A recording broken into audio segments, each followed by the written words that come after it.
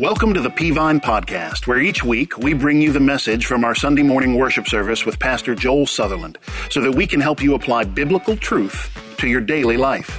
You can always join us in person each Sunday at 8:30 a.m. and 11 here on our beautiful campus in Rock Spring, Georgia.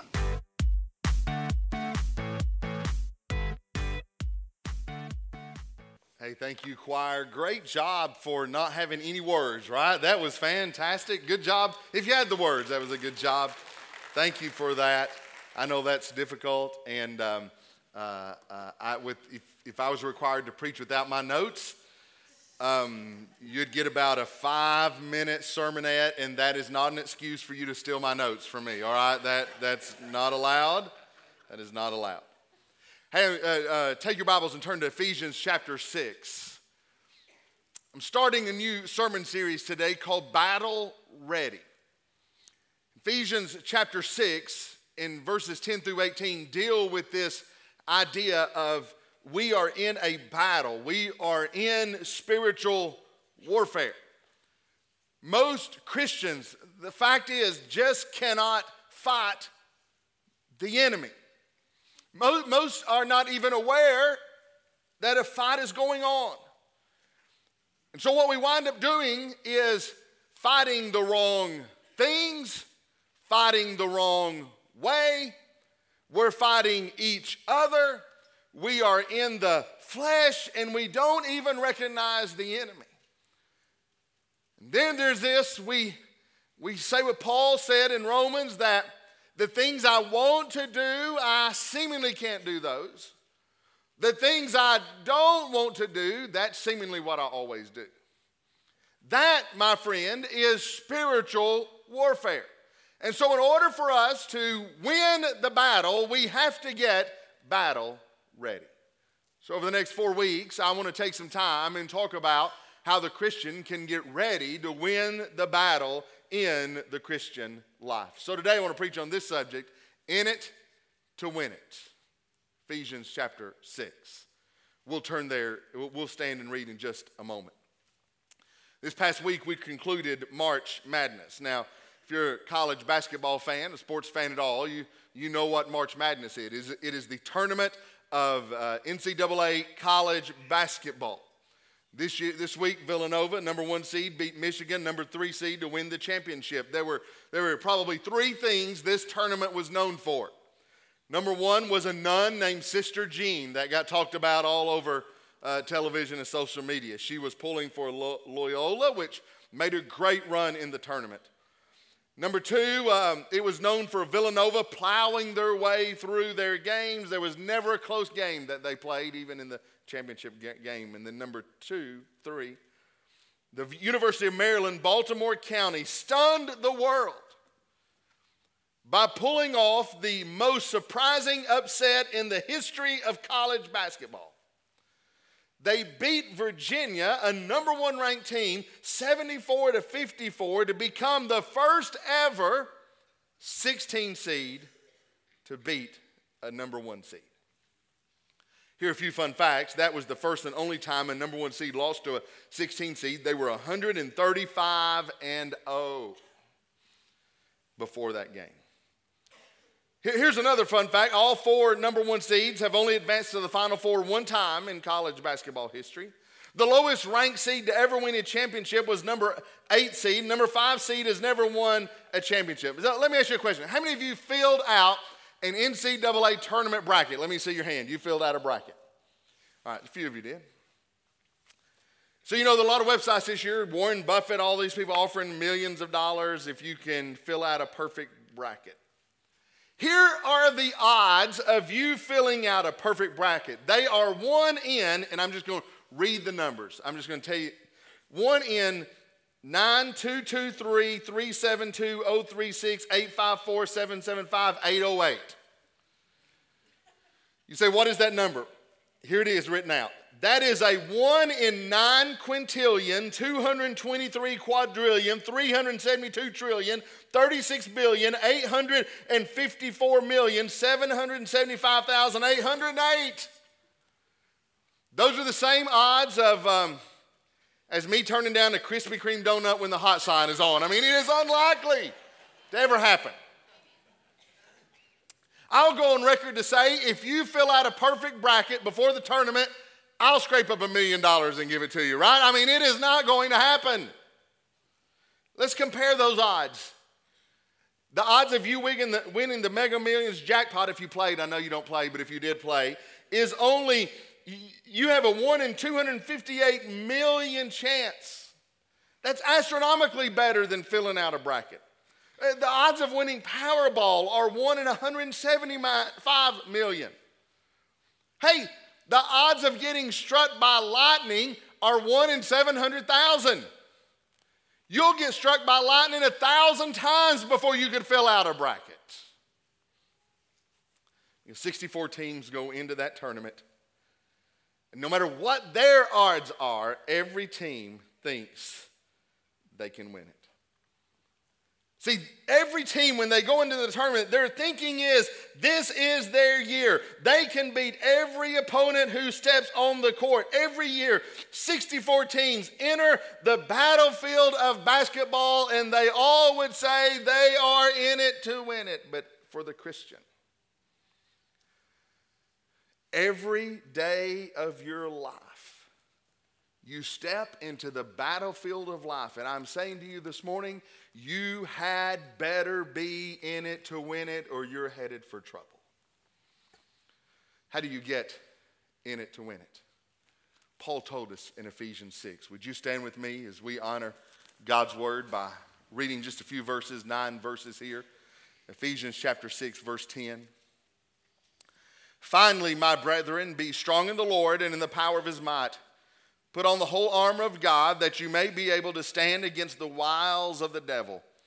For we do not wrestle against flesh and blood, but against principalities, against powers, against the rulers of the darkness of this age, against spiritual hosts of wickedness in the heavenly places.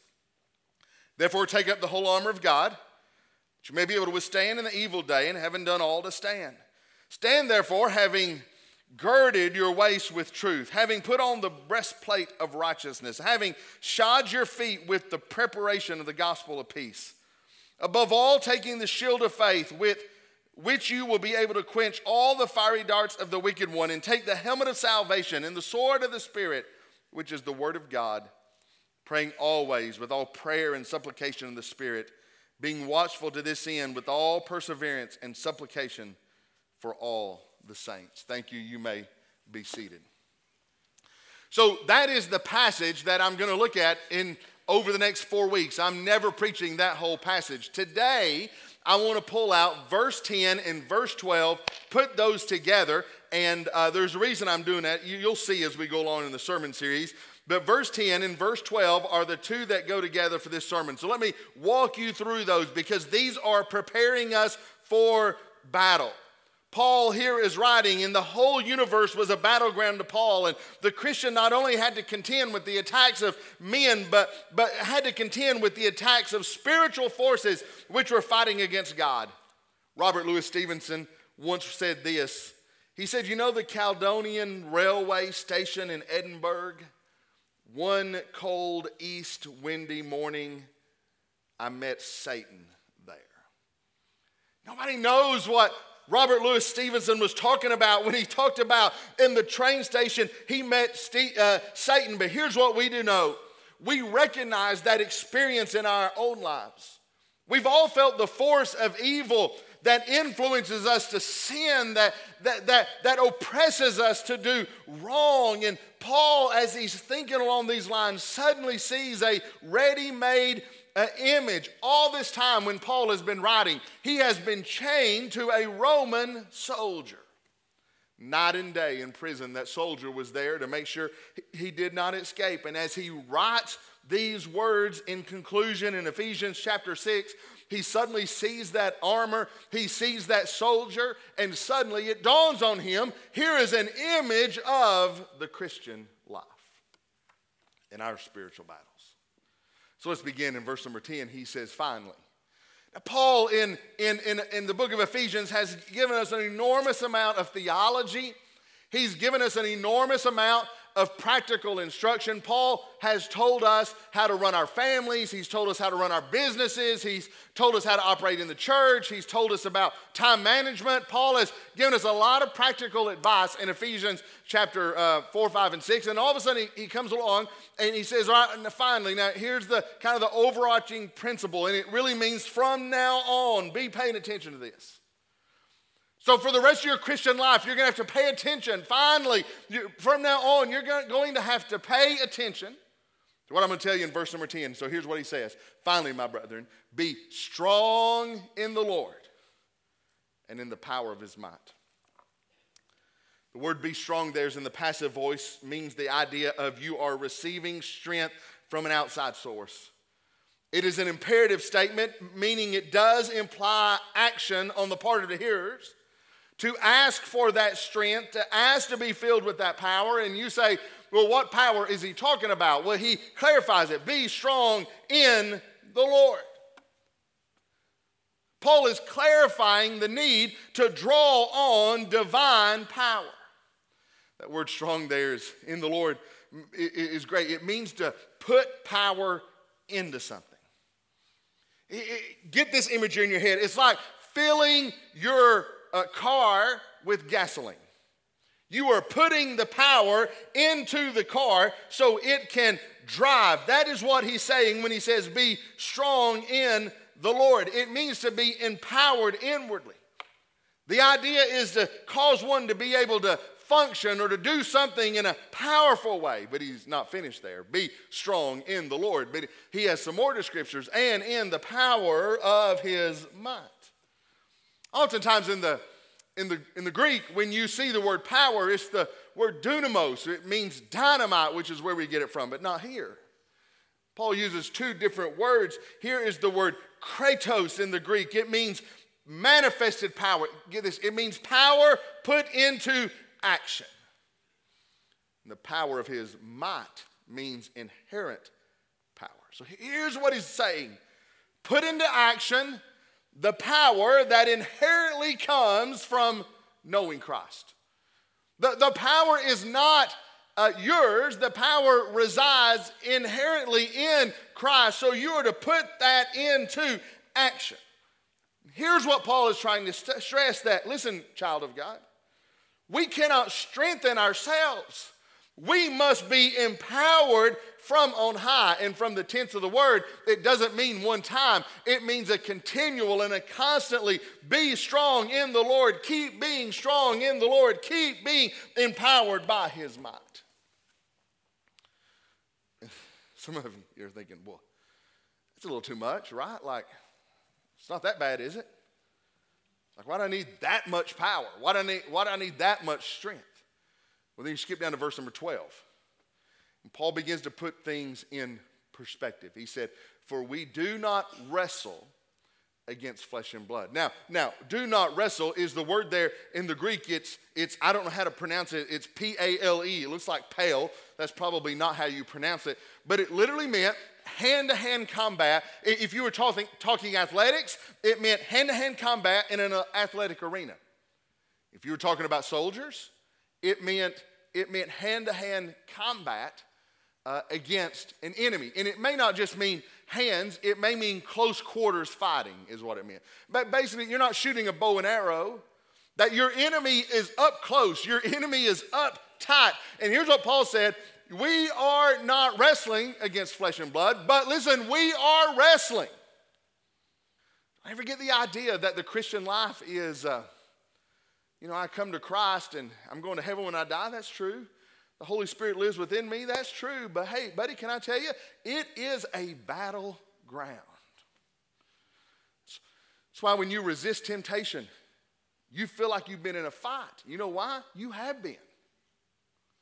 For we wrestle not, get this, against flesh and blood. Paul had to give us a negative statement to clarify the nature of our foe.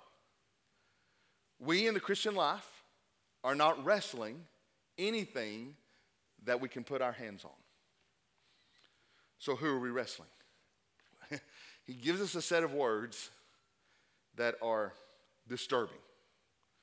For example, he gives us the first word, we were wrestling against principalities. The word there in the Greek is the word arche, A-R-C-H-E. It meant the chief ruler. Now, that's not exactly what you think you're going to see when you get there to that passage, but he says, okay, so you're not wrestling flesh and blood, but here's who you're wrestling. You're wrestling principalities. That is the chief rulers of the spiritual world. You're wrestling powers. It's another word that defines rulers, but this denotes executive power, while principalities denotes authoritative power. When he keeps elaborating, he says you're wrestling the rulers of the darkness of this age. Cosmos crater. Cosmos meaning world, krator means to hold. It means the spirit forces that hold this world in their power. They rule the darkness of this age, this world system that we live in, and you wonder, why is it always so opposed to Christianity? Here's why. The system of this world that we live in is held by the powers of darkness. The rulers of the darkness of this age. And then finally, depending on what translation you use, it says spiritual wickedness in high places, spiritual host of wickedness. I won't say the Greek words are right, but it's important for you to listen to me try. It's the word spiritual, which is a form of the word pneumea, which is spirit, spiritual. It's the word wickedness, which is a form of the word porneia, which is where we get our word pornography from. So he says, against spiritual host of wickedness. Here's what he's literally saying. The spiritual, the dark spirits of depravity, the dark spirits of sin, the dark spirits of rebellion. That is who we are wrestling with as a Christian. If you wanted to sum all of that up, here's what Paul is trying to use that imagery to describe. That this world is filled with Satan, his ruling host, and his demonic spiritual forces that are all coming to bear on this world system, that are all coming to bear on this world. And Paul said they are always in constant attack. I'm scared. What about you? Right? Like, I don't like studying for this sermon in the dark. You know what I'm saying? Like, looking over my shoulder. You say, well, do you think demons are real? Only because God thinks they are. I mean, Jesus said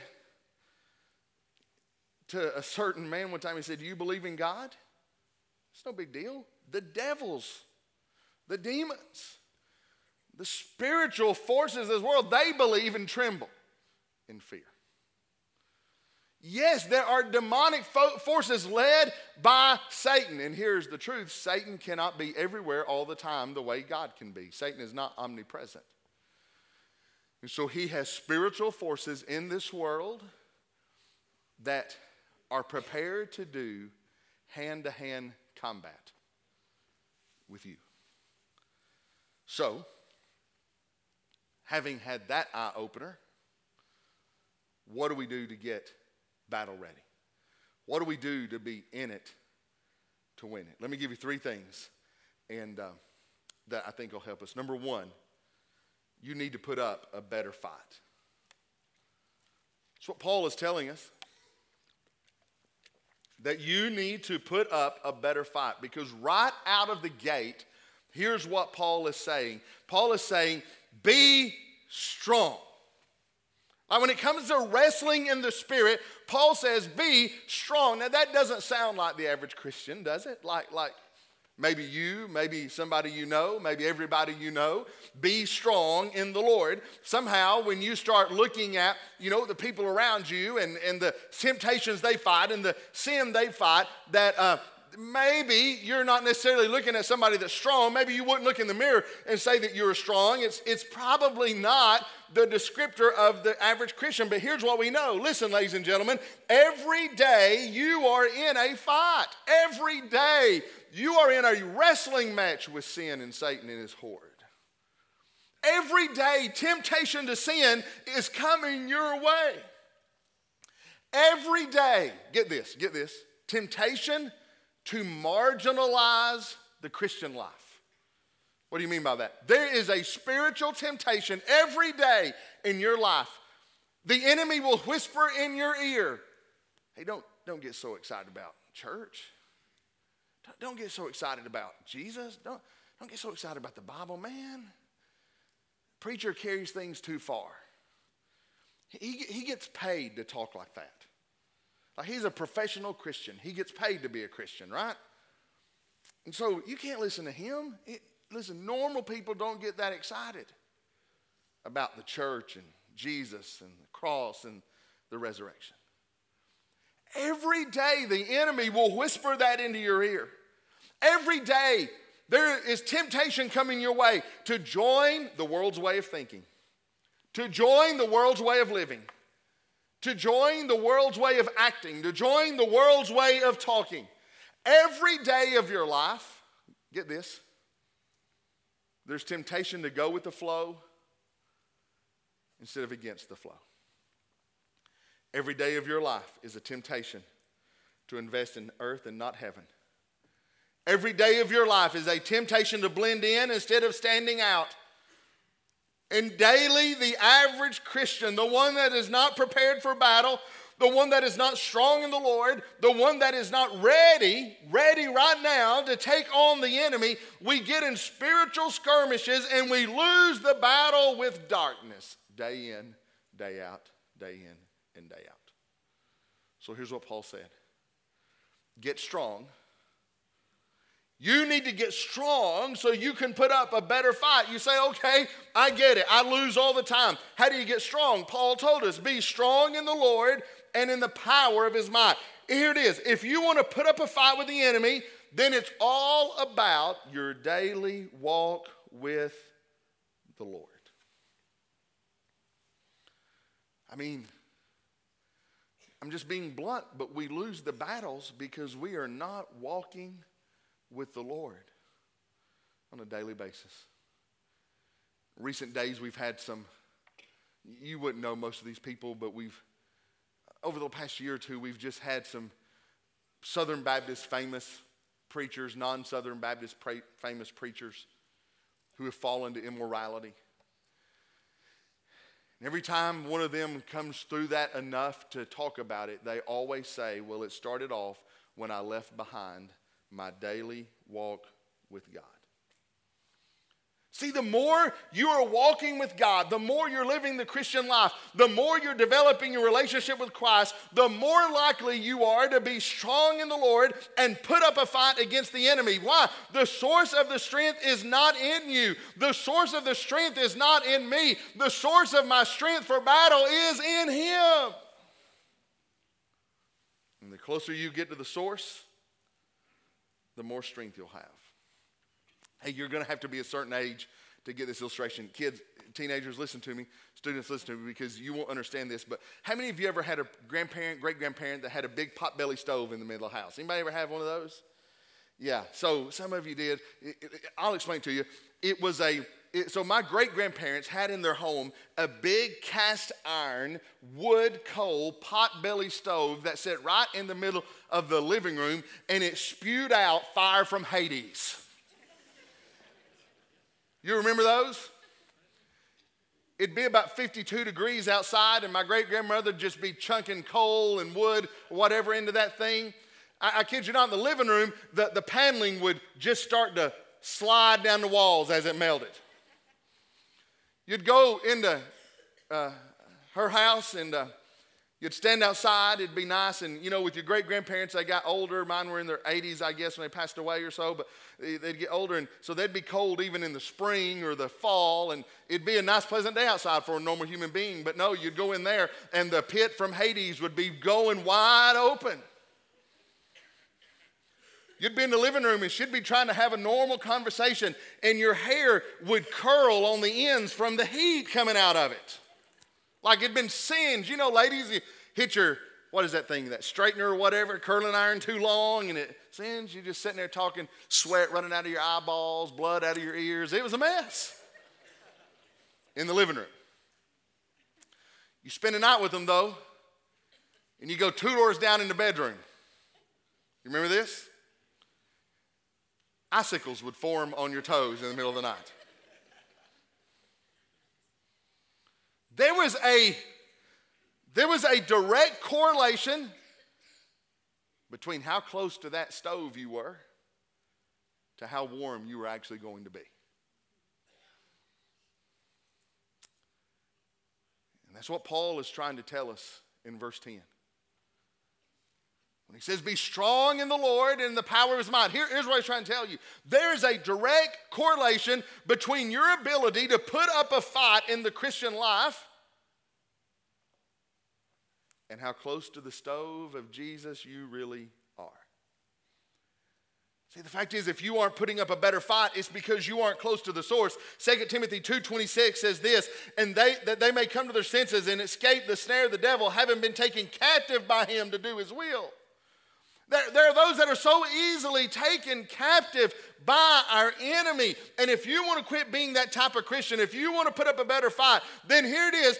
Then get close to the source of your strength, the Lord Jesus Christ. Hey, so let's get where the rubber meets the road. Tell me about your daily quiet time with God. How much time you spend every day with the Lord? I'm not even worried about how much time you spend with God in a separated quiet time. I'm worried that you're trying to do it. How much time are you spending reading the Word of God? How much time are you spent praying through your life? How much time are you spent actively trying to be obedient to God? You must get strong in your walk with God so you can put up a better fight. You're not going to be in it to win it if you can't figure out how to put up a better fight. Number 2, here's what Paul's trying to tell us. Number 2, Paul was trying to tell us she or he is not your enemy.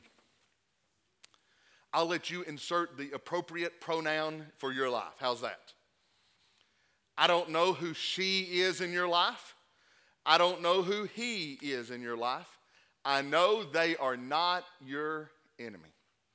If you have an enemies list that includes names of people, you are misinformed. When we think of fighting, we almost always think of people. Hey, hang with me for a second. Look this way. I don't want to preach, I just want to talk for a minute. Right? If I say your enemy, I mean, you can't almost help it. Your mind immediately goes to people who have wronged you somewhere in life. Right? Your mind goes to people who have hurt you somewhere along the way. Your mind goes to people who have wounded you. Your mind goes to people who have conspired against you. Your mind goes to people who have gossiped about you. I mean, when I say your enemy, that's where your mind goes. But you have a problem with that. Because here's what Paul said. We do not wrestle against flesh and blood. Let me make a statement that's hard to hear. People are never your enemy. Now, the Bible says that, but that's hard to reconcile with real life sometimes, isn't it? Can I get amen right there? Like, preacher, I know what you're saying, but you don't know her. Preacher, I know what you're saying, but you don't know him and who I... No, I don't, but here's what I can safely say. A person is never your enemy. The Bible does not tell us as Christians to defeat people.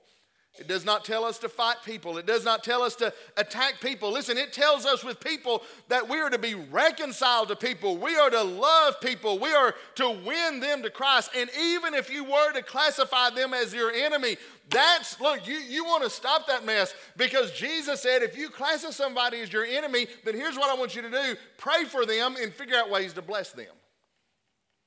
You're better off not having anybody on your enemies list. It'd be more work. We're never told to classify people as enemies. So your fight is not against someone. If you're wrestling flesh and blood, listen, you have got hold of the wrong enemy. And if you're not fighting the right enemy, there's no way you can win the battle. No way. Imagine you're watching a boxing match. Two guys come up in the middle, and they pound fist. And the referee says, want a fair fight, clean fight, no hitting below the belt, all that stuff. And he says, all right, let's box. And he always steps back and they ring the bell. How dumb would it be for one of the boxers, when the bell rings, to turn around and start beating the living daylights out of the referee? Well, so that's crazy, right? Because that's not the enemy, right? That's not who he's supposed to be wrestling. That's not who he's supposed to be fighting. I mean, you imagine a boxer come up and 1, 2, bam, referee's down. Yeah, you didn't win anything, buddy. Matter of fact, while you were fighting the referee, you're not looking, but there's probably a roundhouse coming right at your jaw right now. Because you were all busy fighting the wrong person. And that's what Paul was trying to say when he said, we don't wrestle against flesh and blood. They're wrestling the wrong enemy, and people are always, as Christians, we tend to wrestle the wrong enemy, wonder why we aren't getting anywhere in the Christian life. The reason we're not getting anywhere, we just knocked out the wrong guy. You won, but it was not a spiritual victory. Here's what I'm going to tell you to do with people. Make things right with people. Clear out old debts with people. You forgive freely when it comes to people. And when you do all that, you might find you have the energy to fight the right enemy if you quit spending all your time fighting someone who's not even supposed to be your enemy. He or she is not your enemy. So that leads me to number 3. Last thing I want to say today is number 3, daily defy the darkness.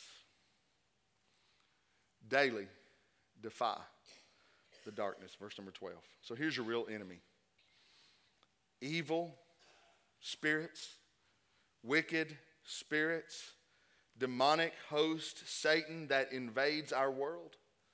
Satan, his horde, his army, all of the devices that they can use to cause us to fall.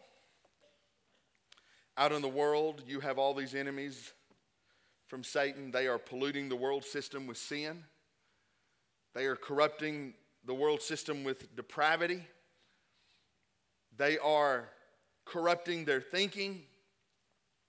They're causing the world to use illogical arguments.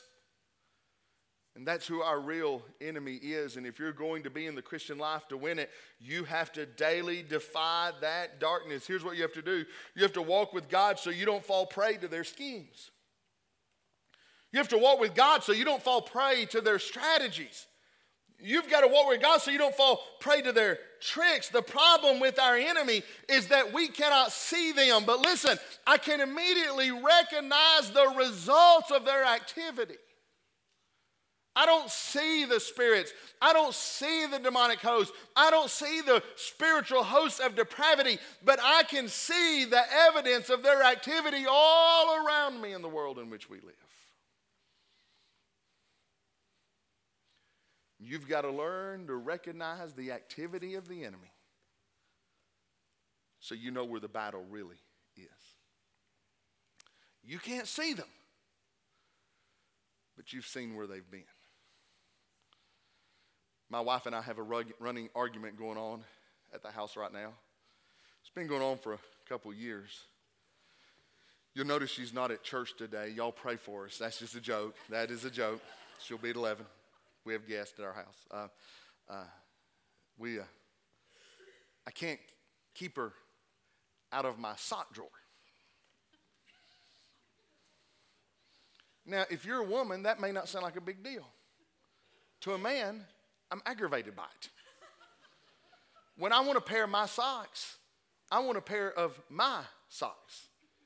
I'll go buy her, and she loves to wear them at night when you go to bed, and I'll go buy her the prettiest little flowered or fuzzy slippers and fuzzy socks. And I just, the other day, there's a blue pair I'd bought her. They're all kinds of fuzzy. Man, they looked warm as I'll get out. She's wearing my socks. The other day, she got my t-shirt drawer. Now she's wearing my t-shirts at night. I said, if you open my underwear drawer, we are going to have a problem.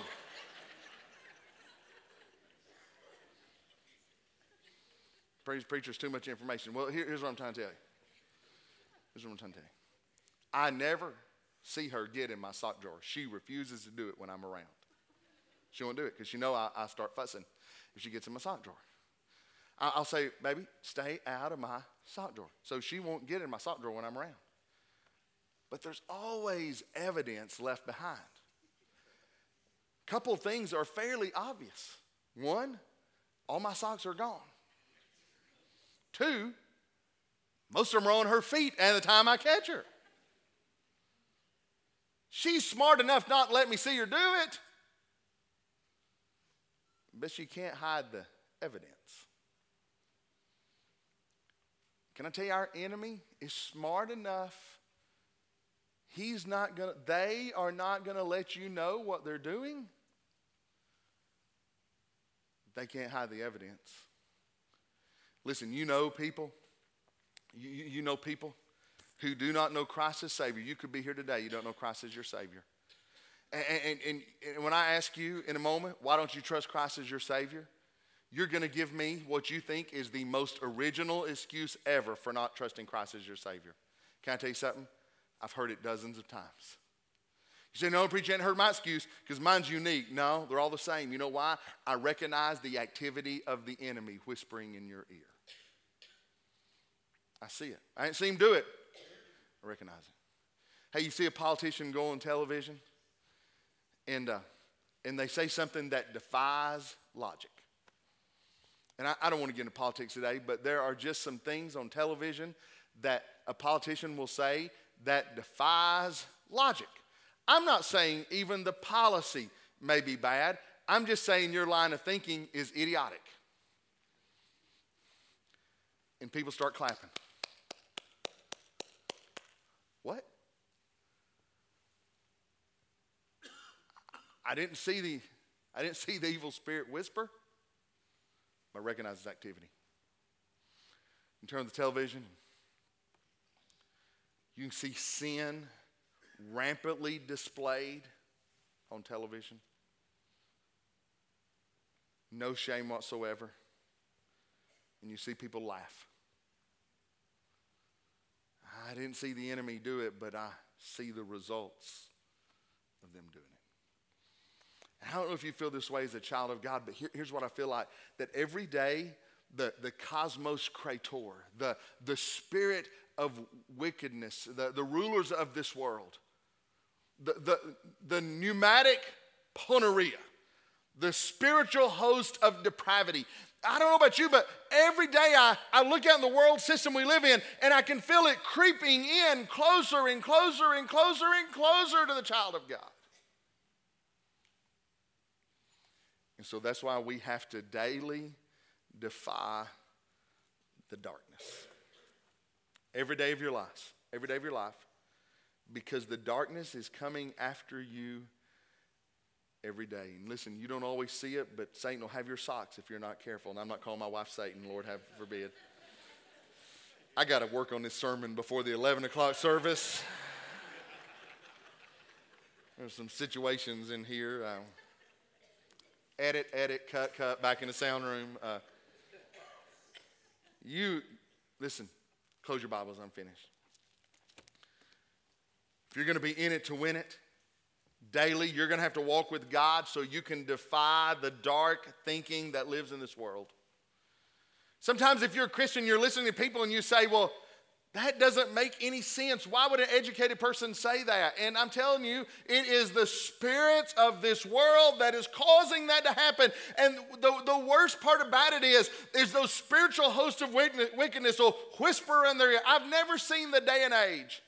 We're in a situation where because someone can act and be in a movie We think they're experts on everything else. Satan is using that Hollywood propaganda to infiltrate even the Christian home, and dark thinking permeates into our home. Look, I'm not even saying the movies are bad. That's not the problem most of the time. It's what they're saying behind the scenes that is sending a lost world to hell. Daily, you've got to defy that dark living where the enemy whispers in your ear, it's okay, everybody's doing it. Daily, you have to defy those dark attitudes, knowing that those come from the spirit world. And the only way to combat those is to stay as close to the Lord as possible. The farther away from the Lord you get, the more likely you are to fall. So fight it. Fight it every day. Fight it every moment. Don't listen to the world system. You've got to be in it to win it. Do you want to put up a real fight? Then quit thinking the person next to you is your enemy. Quit thinking flesh and blood is your enemy. And start defying the darkness and walk close to the Lord so you can see it and be battle ready. Listen, Josh, you can come get a song together. I didn't say this a minute ago to be crude or rude. I just want you to understand that if you're here today and you don't know Jesus as Savior, and you're sitting there, and what's happening right now, I'll be honest, even sitting in church, what's happening right now is the Spirit of God is moving upon your heart, telling you need to be saved, and all of a sudden the enemy starts whispering in your ear, hey, listen, here's the kind of stuff he says. Are you sure this is for real?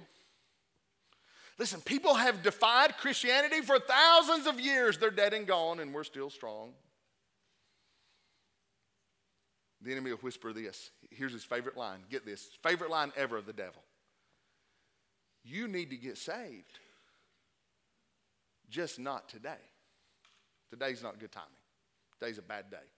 You're busy after church. You got so much going on. You've got a little more. I had a guy tell me one day, I've got some more sinning I want to do. So the enemy's, and he said to me, I've got some more sinning I want to do. I'll get saved one day. He never did. Because one day never comes. That day never comes. The Bible says, behold, today is the day. Quit listening to the enemy. So if you want to defy the darkness, if you want to win this battle in the spiritual life, if you want freedom from your addictions, freedom from your past, freedom from your wrongs, freedom from your shame, today's the day. It's as simple as ABC. A, admit you can't save yourself. You know that. How many of you have ever sinned and done something wrong? Let me see your hand. Okay. I'm assuming every hand in the building's up. You're delusional if your hand's not up, right? So that's easy to admit.